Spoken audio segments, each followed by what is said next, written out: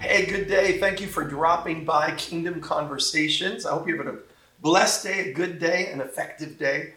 I'm here with an amazing woman, an incredible leader in the body of Christ. You've seen her all across social media. She is a remarkable leader. When I think of Proverbs 31, that talks about the multifaceted leadership that rests upon an anointed woman of God, I think of Pastor Judy Shaw. She is the leader of Judy Shaw Ministries. You find her all across social media at I Am Judy. So look up I Am Judy. But she speaks in front of corporations. She speaks in front of universities. She speaks in front of churches. And she has a way of bringing the power of the gospel into everyday life situations that is relevant and powerful and purposeful. And Pastor Judy Shaw, we are so glad to have you drop by today. Good to be here with you. How are you? I'm good. You look fabulous as always. Oh, you're so gracious. So kind. Now, you have roots in Western New York. I do. Yeah, your family is one of the just most respected families. Your parents were in ministry, your sister, your brothers. Talk a little bit about just your upbringing and that background. Yes, we hailed from Texas, and my dad got an appointment here at the Mother Church in Western New York. And so I was not born here, but I was raised here. So he came up when I was a baby in 1953. So my schooling here, Lafayette High School, and then the University of Buffalo, and then went to Houghton for a while. And cut my teeth here, both in the church, in helping my dad plant churches, Buffalo, Lackawanna, and Lockport, in different places. Right. So my family's here, and my friends are here, and you're here. We like it that you're back here regularly. And it's always good to come here. You know, Bishop has been one of my favorites. So it's always good to come back to the tab. Great place.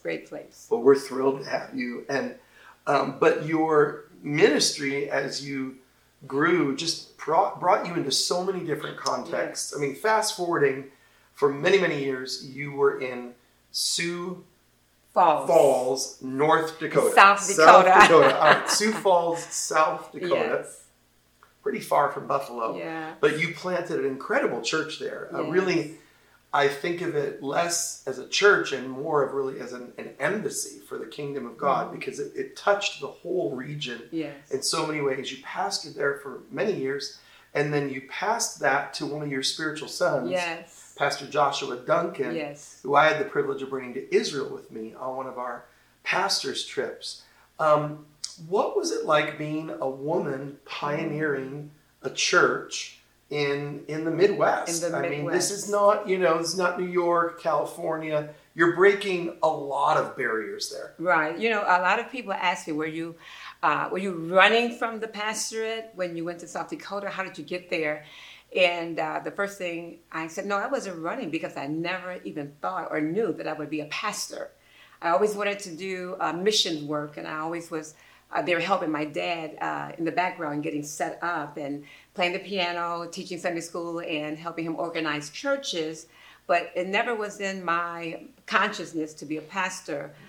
But I did agree to go out to South Dakota. And that wasn't because he asked me either, Bishop. The Lord spoke to me on three different occasions. And when I presented this to him, he said, I don't think you want to do that. I've sent two men out there, and they came back. This is your dad? It's my dad, yeah. And I said, well, I'm sure about this call. And then finally he said, well, if God sent his son, I can send my daughter. Wow. That was his words. Really? Oh, say that again. If God could send his son, I can send my daughter. Oh my goodness, that's powerful. And I forged out by faith and started the work out there, founded the work out there, because he was the bishop in Kojic over that region, over that territory, over South Dakota, and promised that I would pioneer the church and get it started, get it to about 100, 120, and send a pastor out there so I can finish my evangelistic tour and work. Right. And that happened. We got it up there just like I said, and He did try to send someone, but they went back and just said there is no TV ministry out here in the wilderness. Kind of like Lot and Abraham. Sorry, Uncle A, but I got to go. Right. So anyway, I decided to just stay there until we get somebody. And then while I was there, I had one of the great friends of mine from Benton Harbor, and Ron Rayon. He came, Apostle Ron Rayon came. He was going to the Assembly Church there in South Dakota, and he came by our church by invitation of me, and he prophesied over me and laid hands on me, and he said, "You're now going to take your rightful place." And I just kind of put it in the back of my mind because I was not interested in pastoring. First of all, to answer your question, why would the Lord use me in coming from the culture that I am right. into a different culture, me being a minority, not only a woman, but black and single. So why not a family, a man, a wife, and a children? This is what I told the Lord. Said, I wouldn't, not that I wouldn't, want to do your will, but I think there's a better fit someplace else. We'll obey the Lord after we argue with him. Yes. So when he prayed for me, and I didn't fall out, but I did fall to my knees. And when he laid hands on me, I felt like some liquid steel or cement was being poured over me. Wow. And I couldn't move. And he said, "You're going to take your rightful place." It was a true impartation. It was a true impartation. Yeah. And that's when I said yes to being a pastor. And I refrained from using the word pastor. I said, well, I'll do pastoral care. I'll shepherd, because I was still saying, I'll do this until somebody comes. So how was it in South Dakota, leaving New York, Buffalo, New York, as a black woman, as single, going into that community? It was not easy. It was not easy, but I knew I was called, and so that was all that mattered. I looked down the street one day as I was getting ready to get the church that we needed. Well, it wasn't a church, it was a hotel. And I didn't know anyone there but one lady, and she used to be a member of Dad's church when he had it. And I wondered, how am I going to do this, Lord? And he spoke these words to me: no glory, no glamour, just God. Wow. He said, because I said, there's no glory in this. And they don't know who I am. They don't know anything about Church of God in Christ. Right. So I'm like, where do I start? And he said, no glory, no glamour, just God. Wow. And then he told me, he said, just plant. And I realized why he told me that, because if I would have looked back to see the harvest, I would have got discouraged. And so I never looked back. I just planted. I just worked. And the Lord blessed us to do that I was pastoring over the work, and then finally pastoring in 1996. And out of that, birthed 4 churches, one in Sioux City, Iowa. The Lord allowed us to purchase a church building, a Jehovah Witness building. And there's a church there, New Life, and then we planted New Life Russian church, Ukrainian church, that now is an American church that came from out of us, and they're just doing great. They're in our old building. And then we planted the church on the reservation, and we just planted and gave it over to those to take it over. Incredible. So it was a fun trip. It was good. How many years total were you there? 34 years. 34 years. Yeah. But she said she'd go out for a year. The Bible says we overcome the enemy by the blood of the Lamb, by the word of our testimony. And I don't know who you are and why you've dropped by or how you've dropped by today, but you're hearing a testimony from Pastor Judy Shaw of running after the call of God on your life, running after purpose, running after destiny. I mean, Pastor Judy is an educated woman. She's articulate. She's got an incredible work ethic. She could have found her way into any kind of corporate setting and had a traditional, normal, successful life. But there was this word of the Lord over her, and she was engaging and wrestling with the word of the Lord. And maybe you have a word of the Lord over your life, a sense of destiny, a sense of prophecy. And you're saying, God, how is this ever going to come to pass? How is this ever going to come true? We need a lot more people who are willing to not wrestle for prophecies that'll come to pass in 34 days, but those that are going to wrestle for 34 months or 34 years. That's good. Those will wrestle for a long-term word. You said a few things in this incredible journey. You talked about the fact that on 3 separate occasions, the Lord spoke to you. Yes. You know, your dad is saying, no. Yes. But you had 3 separate encounters. And then you talked about the apostle who came in and had this clear prophetic word, and there was the descending of that steel. You know, it's probably the armor of God that you needed for that, for that season. Talk to us for a moment about discerning the word of God in our life. How do we know when something's our mind, our idea, versus one of those impressions that we get and we're like, you know what, I think this is the word of the Lord. Because I think for a lot of us, we want to be led by the voice of God. Right. We want to be led by the Holy Spirit. I think some of us are scared that we're going to get led by our own emotions, our own thoughts, and some of us maybe don't give enough time to just be still and listen. So over the years, what are some ways that you've cultivated knowing that you're hearing God's voice? What does God's voice feel and sound like to you? Yeah. And of course, as you know, it's not an overnight thing, right? But I set out to hear God speak to me. And I knew the only way to accomplish that was to give him that time, give him that intimate time, that special time. And so when everybody else from my church, when I was young, they were going playing bowling, going to the parties and having a good time, I just said, take the car, because I had a desire and I had a longing to do God's will. I remember asking my dad, as we were reading the Bible in Bible study one day, I said, can I do this? Can I really, heal the sick and raise the dead? Wow. I said, is this true today? He says, if you pay the price, you can. From that day on, I set out and I understood I needed a prayer life. I needed a life of fasting and prayer. That's what I was taught.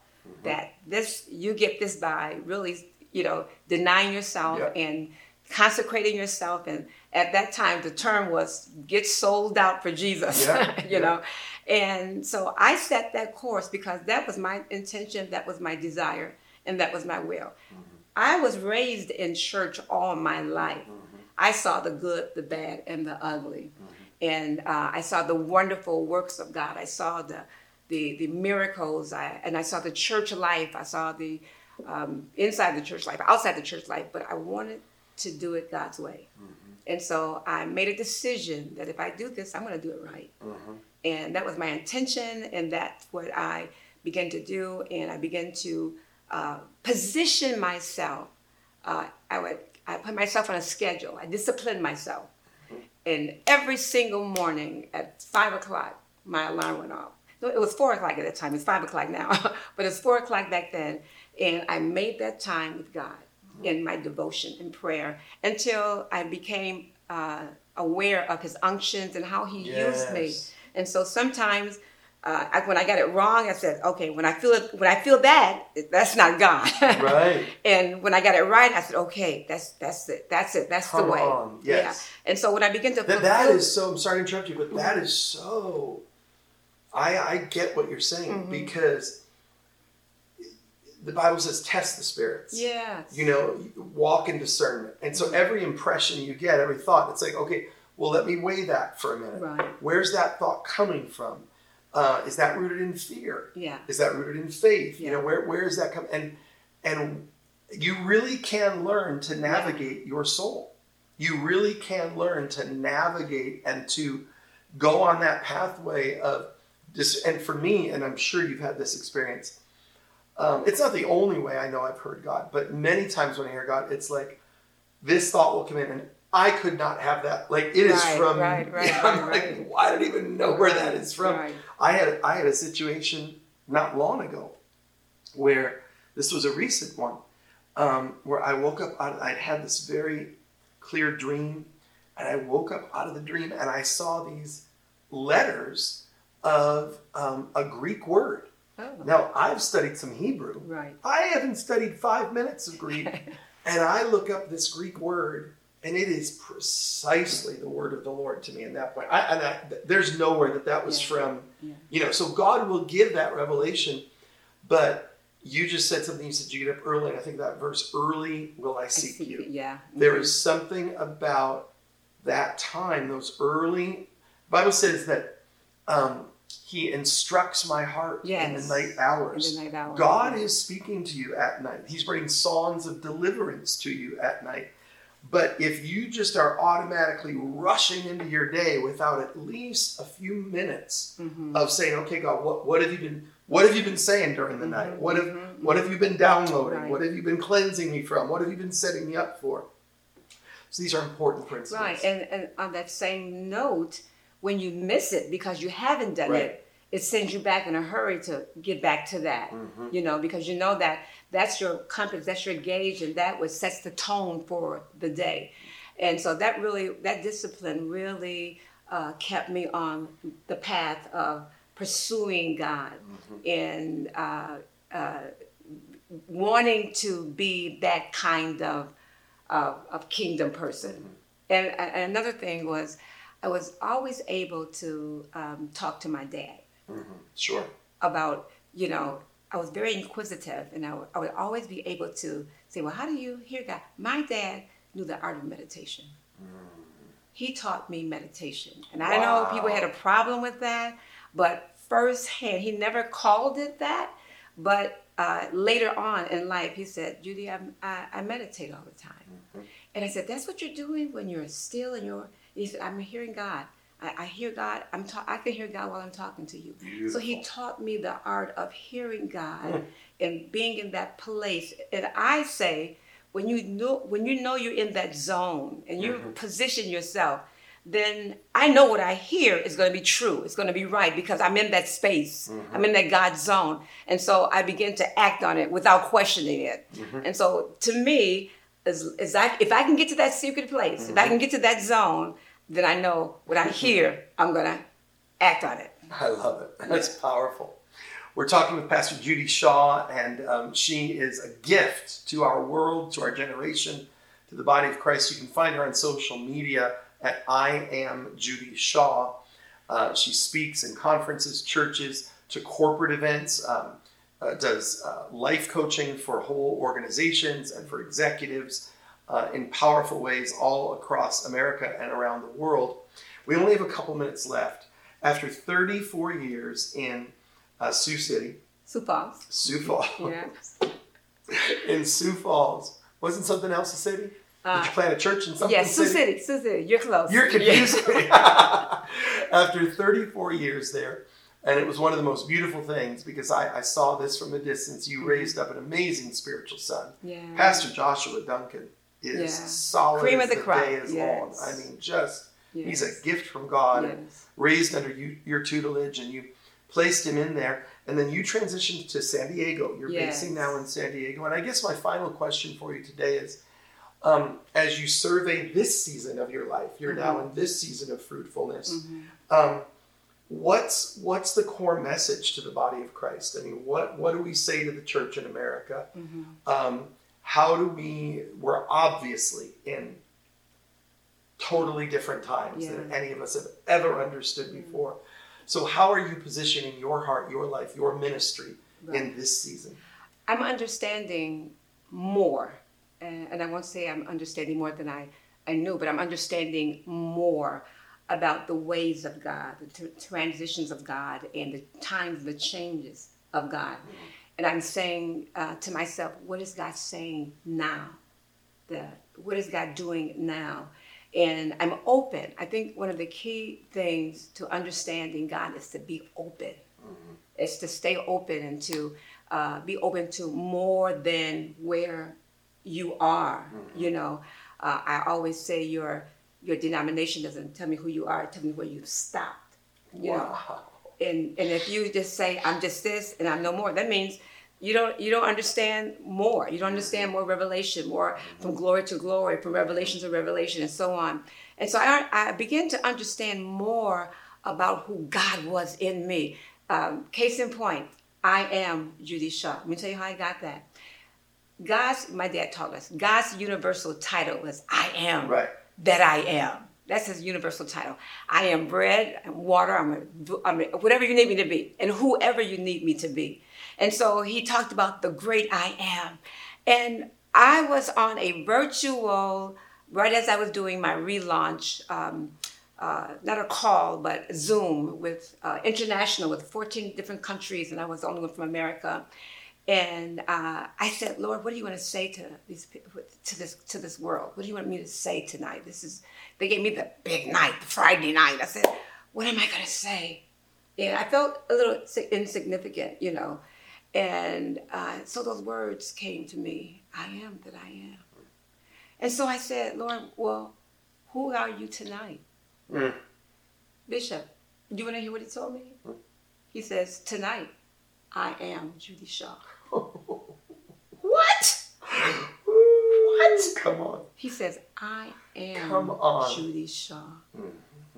And they will hear you. But when he said it, it was like God embodied. I understood that revelation that, yes, when I speak, he speaks. Yeah. And what I deliver is from him. So, yes. Christ in you. Christ in me, the hope of glory. So what did that do to me? It sent me away. Wow. And I, from that moment on, a different person. And I understand that in this time, we have to understand who we are and the power that we carry and the glory that we carry, that we can make the change in the world that needs to be made in the kingdom. I could not, first of all, that's amazing. And I could not agree with you more. I think one of the things that we have to wrestle through is, Paul said, you'll know the fellowship of his suffering so that you'll know, the fellowship, you'll be with him in his resurrection. Right. And we have got to be able to learn to walk in both. Yeah. And when you just walk in one without the other, either side is going to go into a bad direction. And that is very, very powerful. And that revelation, that would be a whole other program, but that revelation of God, I am that I am. Yeah. I keep telling people, God is not a Christian. Yeah.